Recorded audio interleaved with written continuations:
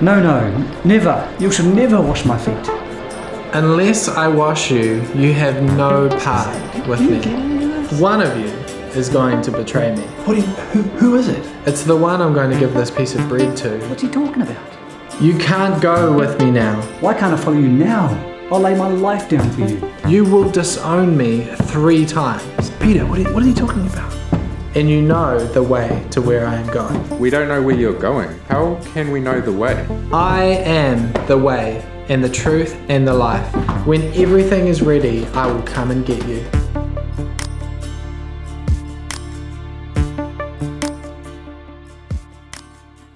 This little scene that we've got here, of course, talks to us about the upper room where the disciples gathered just a matter of a couple of days before Jesus' crucifixion. And so for us, looking at this scene leading into Easter is the opportunity for us to see this intimate, or read about this intimate conversation that Jesus has with his 12 closest friends. And we know that Jesus' ministry here is coming to an end, but the disciples themselves didn't know that. And so we've got to look at this passage of Scripture through the eyes of the disciples and now our eyes as we look at it some 2,000 years later. Let me start with something a little bit different by telling you a little story. When I was 5 years old, I lived at Katikati, Cowrie Point actually. My folks were share milking there on a farm. I'm the oldest in my family, younger brother, younger sister, and at the age of 5, my mum had to put me on the bus at 7:30 in the morning to get to school for 9 o'clock. So I was at the first part of the bus route, and I think we drove to Auckland and back to go to Katikati school. Well, for my mum, putting her little boy, her cute little boy, on the bus was heartbreaking for her. You know, here she was putting me on this bus, entrusting me to the bus driver and the welfare of the school. For me as a 5-year-old, I can remember these trips, but I remember them for probably all the wrong reasons, in as much as they were daunting. You know, I was mum's and dad's little boy, and had a really nice, safe life on the farm. And here I was sent off to this big school, and in that sense, I felt probably the most distance that I ever felt from my parents at that tender age of 5 years old. Now, how many of you here have had similar experiences like that? Yep. Some of you sent off.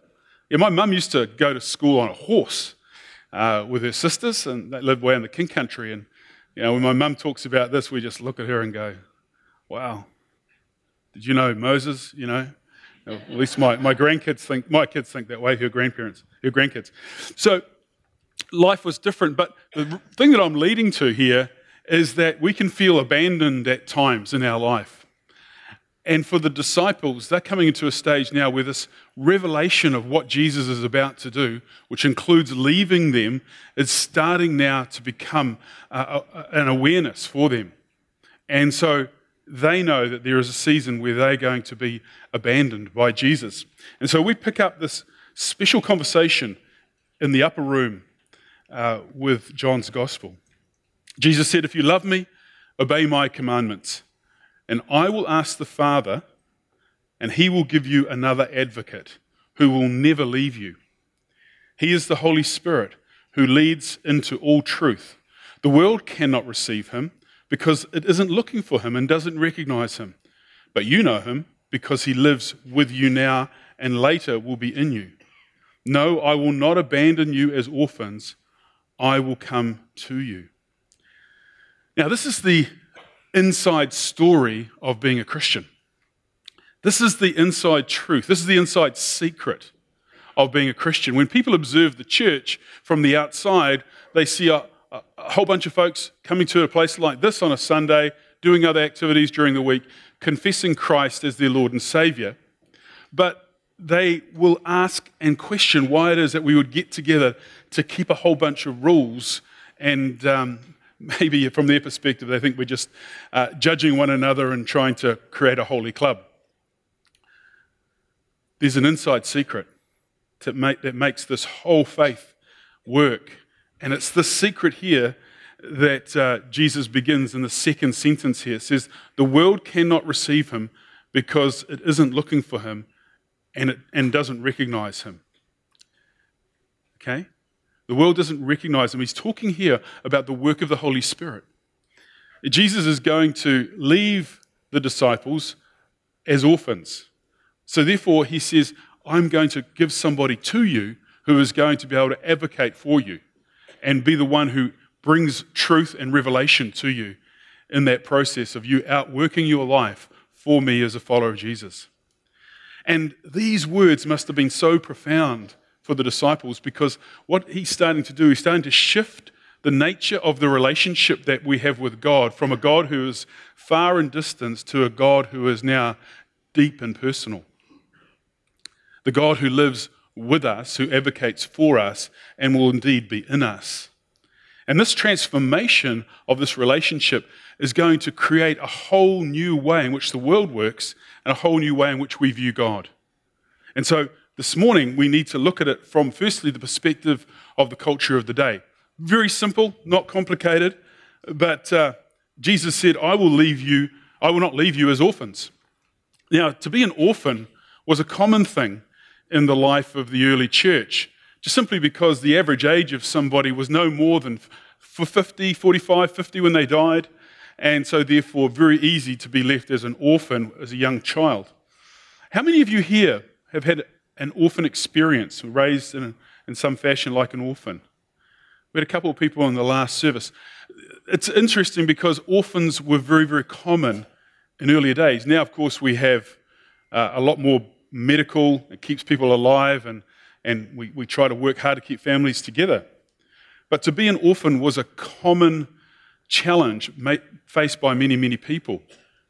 So when we look at this conversation that Jesus is having with his disciples, he's talking to them about something that maybe even they themselves could have experienced, to be raised without parents, to be orphans, to be vulnerable, to be isolated, to be dependent upon other people, and not being able to advocate for yourself.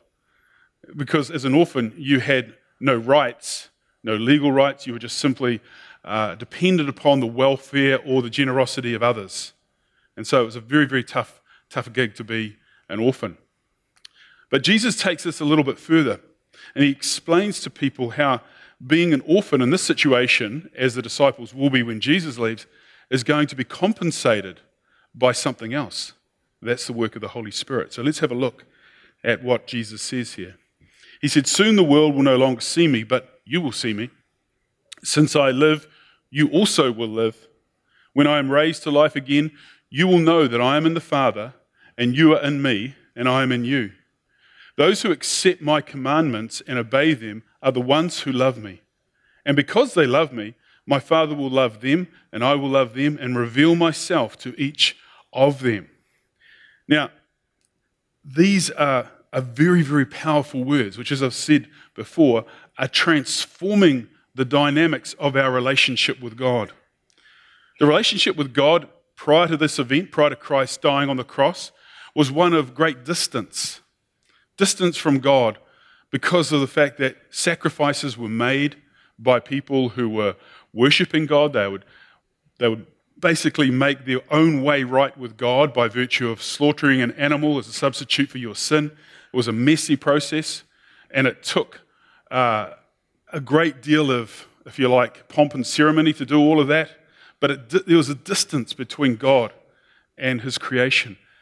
Now what's happening is this distance is being shortened to non-existent, because God says he is going to come and live with us. The beauty of this story that we are seeing is that this transformation is something that everybody is able to tap into. This is the inside secret of being a Christian. The ability to be able to say, God lives in me and is personal to me. When we look at these words that Jesus uses, we recognize that they are very powerful and very intimate. Jesus says, I am in the Father, you are in me, and I am in you. And for this reason, we see that we are being absorbed, if you like, into that Trinity, Father, Son, and Holy Spirit. We recognize God as a community. The Christian God is not a singular, like a monotheism. It's not a single God, one entity. God in himself is a community. God is a relationship Father, Son, and Holy Spirit. And so what Jesus is saying here is that you as Christians don't live outside of that relationship. You've been absorbed into it. Does that make sense? It's hard to get your head around, isn't it? But I'll explain a little bit more in the future. And so what we're being told here is that obedience comes out of this love relationship that we have, not designed by law keeping, but out of a sense in which we are part of God. And this love relationship that we have by the Holy Spirit living within us captivates us, captures us, and motivates our behaviors so that we would love God in the fashion that He desires us to do. It causes us to change. There's a movie back in 1997, and it was interesting. I didn't realize how many years had passed by, but this movie was called As Good as It Gets. Some of you remember that movie? Helen Hunt, Jack Nicholson, Greg Kinnear. Three people played this movie. And the story went a little bit like this. I'll just use their stage names, their real names, I should say, to describe this. But Helen Hunt played the part of a waitress who had a struggling son who was really unwell. And she'd worked in this restaurant for quite some time and had become familiar with one of the clients, that being Jack Nicholson. Jack Nicholson was a romance novelist. He wrote women's romance novels. And when you saw him, he was the most unlikely person to ever write anything nice, because it was just completely out of his character. He was OCD. He would turn up the restaurant with his own cutlery, clean it, put it down. And the only person who could serve him was Helen Hunt. He used to just nut off completely at everybody else because they did everything wrong. As the story unfolds, this unlikely grouping of people, including Helen Hunt and Jack Nicholson, go away to a lake together for a weekend. And it's over this weekend, over dinner, that Jack and Helen are meeting around a table, and Jack reveals to Helen his feelings about her. And he says to her, I want us to have a future. Is that possible? And she looked at him and thought, this is bizarre. This guy is just a crazy maker. And she said, why is it that I should believe you that you would be caring for me and would see a future for us? And she said, you never take your medication, you're always angry, you do this and you do that. And then she looked at him, and I think it's the line of the movie. She looked at him and said, he looked at her and said, I love you enough to change. I love you enough to change. And what he referred to is that he was taking his meds. And he wasn't so elevated, he was a little bit more human, if you like. But the way that Hollywood movie portrayed that single line was, for me, the most powerful line of the whole movie, because it talked about a feeling that somebody has which says, I love you enough to be able to change. And this is what obedience looks like in the New Testament scriptures. It's not an obedience that is demanded. It's an obedience that says, I love you so much that I'm going to change. And Jesus is encouraging this level of intimacy, this level of relationship with God that causes us to change. Jesus said, whoever has my commands and keeps them is the one who loves me. The one who loves me will be loved by my Father, and I too will love them and show myself to them.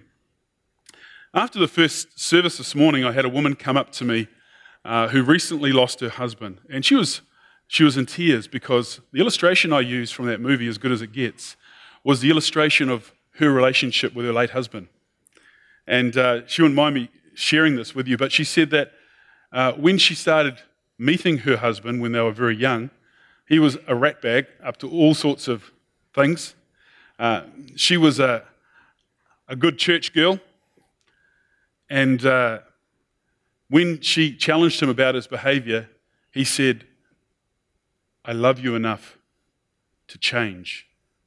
And those words have been such a powerful part of long, long marriage for her. And her then boyfriend went off to a church, became radically born again, and all the things dropped away that were part of his previous life. And they've gone on to raise sons for the Lord and generations now of Christians as a result of that desire to change through love.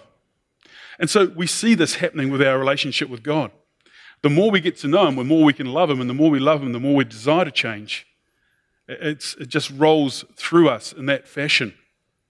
But one of the challenges that we have when we have a relationship with God is how do we maintain that relationship? We've been given this privileged position of having a relationship with God through the Holy Spirit because Christ is in us, we are in Him, and He is in the Father. So we're wrapped up into this community of God. Yet what happens, and Ephesians talks to us about this, when the Apostle Paul says, do not grieve the Holy Spirit of God, with whom you were sealed for the day of redemption.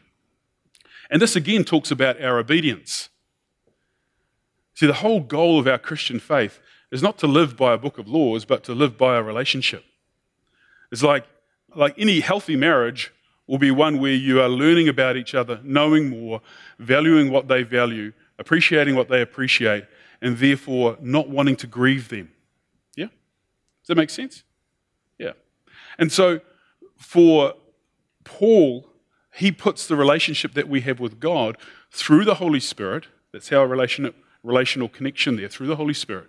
He puts that in the same category as a human relationship. The way which we break down our human relationships is when we grieve one another or when we offend one another. So in quite simple terms, how does that work? Well, for me, it's like I have a mindset where I'm saying to myself, me and Jesus, we get around together because Christ lives in me. Would Jesus like to go and see the movie that I'm choosing to go and see? No. Jesus didn't want to go see that movie. Okay. Would Jesus be happy with the way that I was just spoken to somebody else? No.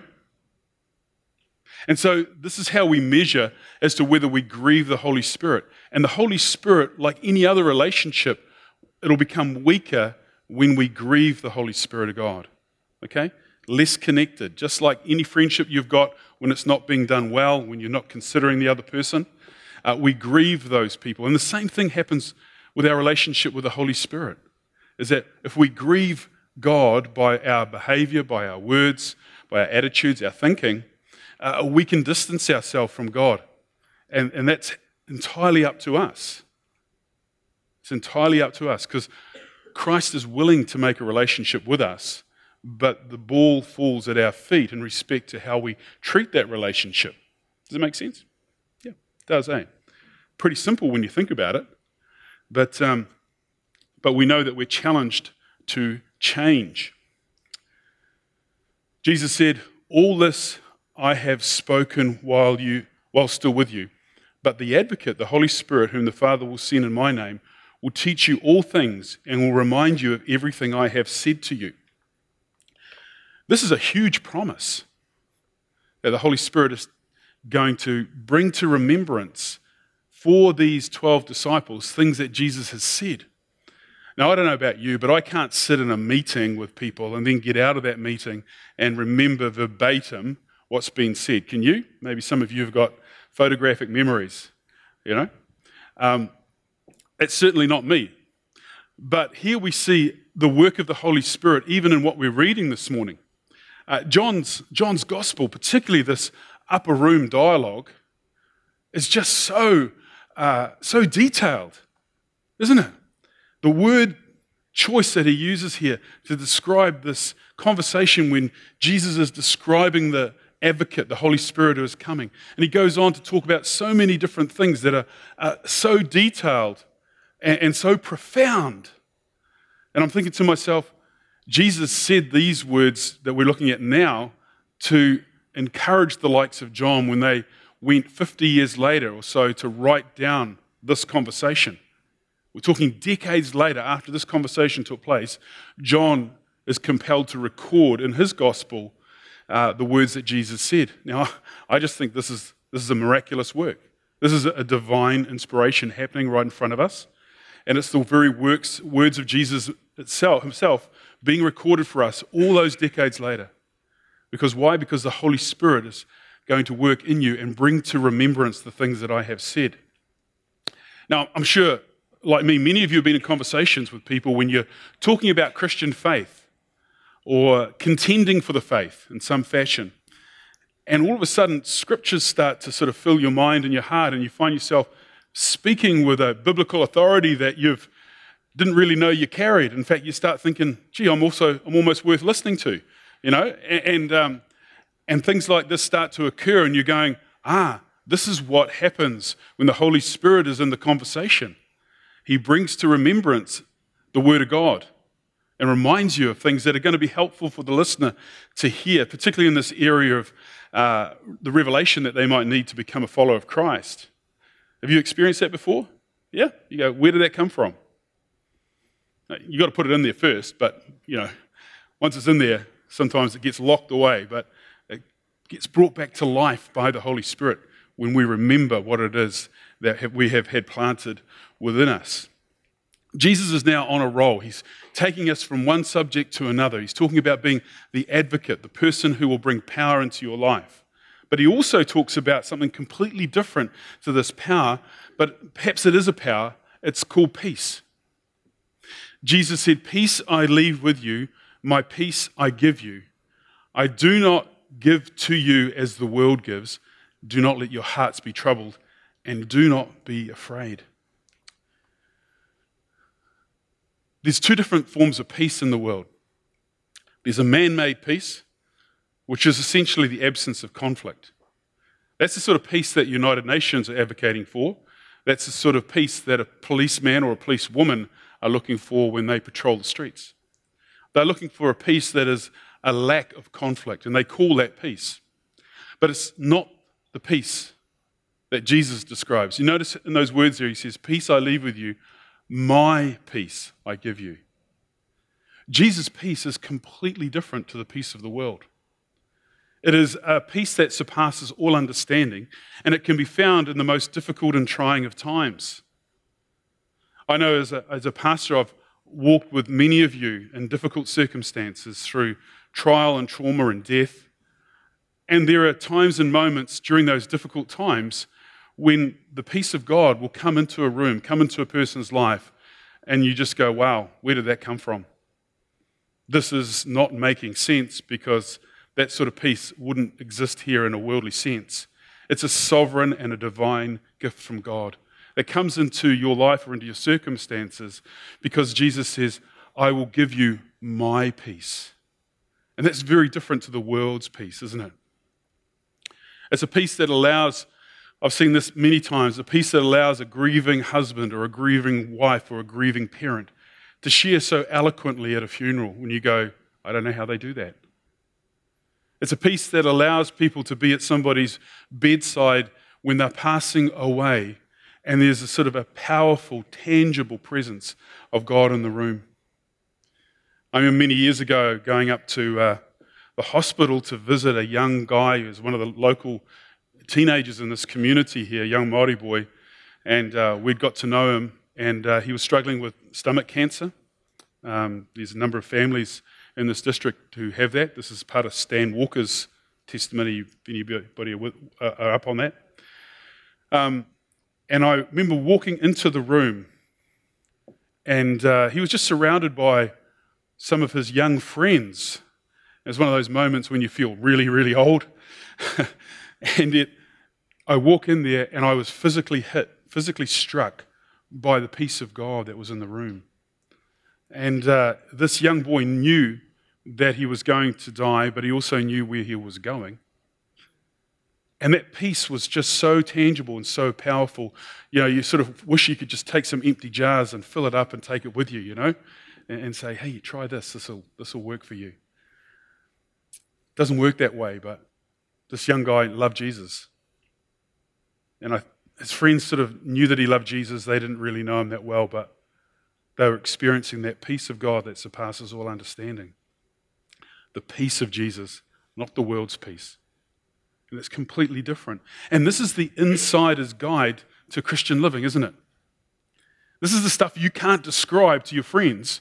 When you try to say, oh, look, when I got to know Jesus, it's like my life started again. I was born again. I just had this huge revelation of God's love, God's peace. The grass looked greener, the blue sky looked brighter, the sea sparkled more, the trees waved at me. I've been born again. Truly. Well, that was my experience anyway.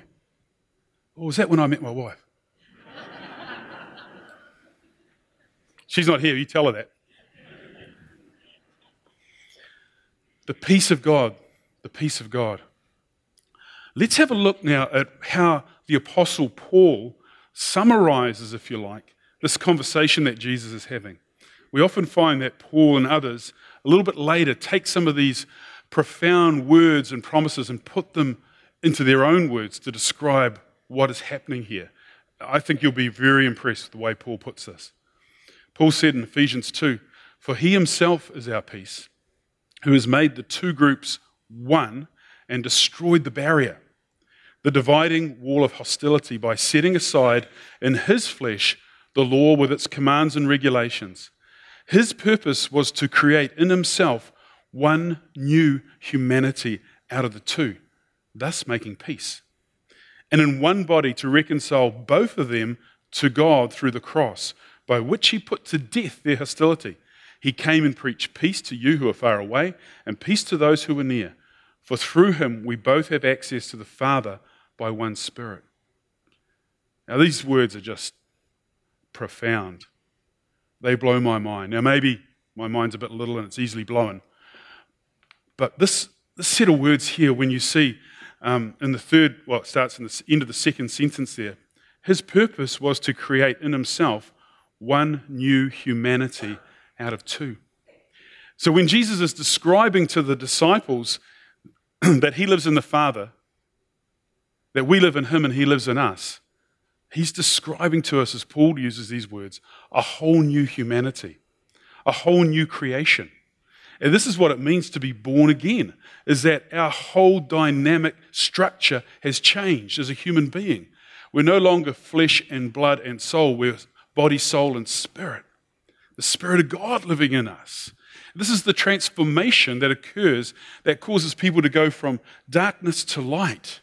This is what happens when you see people just automatically repenting and changing their lifestyle because they are trying to walk in a life of obedience, and it's easy for them to drop off the things of the past because they are now a completely new construction, a new dynamic, a whole new humanity we have become. And friends, this is part of the inner secret. This is part of the secret of being a Christian. This is what sustains us through difficult times, is that fact that we are of a different substance. We are made up of God's Spirit connecting us and allowing us to be one with him and with each other, that the body of Christ might thrive in this setting because the Spirit of God lives within each of us. Does that blow your mind? We are a new humanity. A new humanity. We're different to the ways of the world. And this comes about when we're seeking Jesus, not when we're seeking peace. So you can create an artificial peace. You can have peace when you wander off next to the lake shore and look at the beauty. You can create peace when you can look at a whole lot of money in your bank account and you can feel at peace about that. You can have a peace when the kids finally leave home. That's the peace that the world tells you need. That's the peace that the world says that you deserve. But the peace that Christ gives us comes as a result of us knowing Jesus himself. Peace isn't the absence of something, it's the presence of Jesus. That's the difference between the peace the world gives and the peace that God wants us to have. Peace that Jesus has fills the gaps, fills the heart, fills the mind, overwhelms the sorrow, overwhelms the regret, and secures us for our future. So as Wendy said in her communion message this morning, we can live in the past, the present, and the future simultaneously because that peace surpasses all understanding and gives us confidence that whatever the past has been, it can be healed. Whatever the present is now, it can be tended to, and whatever the future is, we can have hope. That's what is going on in this upper room. So, let's come back to our bus. It's a great bus. It was designed for me because it's special. The question I want to know is, I want you to ask of yourself, rhetorical question, is where's your bus going? Are you comfortable in the bus you're in? Are you traveling on your own? Or is the Holy Spirit saying, you need my advocacy, you need my support, you need my authority, you need my power in your life? In these coming weeks, as we look more at what goes on in the upper room, the series is going to go through Easter, I just really want to say to us as a church, look, I want you to be open to welcome more of the Holy Spirit's activity in your life. Not for the sake of anything more than just simply to get to know Him better. That's the whole deal. It's simple. The question is, who's driving the bus? I know for me, I'm God's little helper. I love getting Him out of the driver's seat and saying, I'll take over here, thanks very much. I know what I'm doing. I can help you. Any of you done that before? Yeah, of course, we all do it. That's the tension we live in, is to we allow Christ to drive our bus more and more. That comes out of the peace of knowing the Holy Spirit living within you and guiding you. Yeah? So John in the upper room, as he records these words of Jesus, he doesn't know at this point, but he is going to be chased down. He's going to be persecuted. He's going to be intimidated, threatened, imprisoned. And for him, when these words are written 50 years later, he will be speaking out of an experience that he has had over a lifetime of understanding God's power and God's presence in his life. And for us, we've got to capture afresh this understanding that what was said in the upper room profoundly changed everything. We are a new creation. It is no longer I who lives, but it is Christ who lives within me. That's the beauty of what the church is all about, is that we have been grafted into the Trinity, grafted into God's purposes. In 1 Peter chapter 1, verse 12, we're told there that even the angels would love to know the things that have been revealed to men and women. Even the angels would love to know this stuff. But we, because we're part of this creation of God, because we're part of God Himself, essentially, ultimately, we have been given a gift, the ultimate gift of peace. The ultimate gift of peace. Why don't we stand?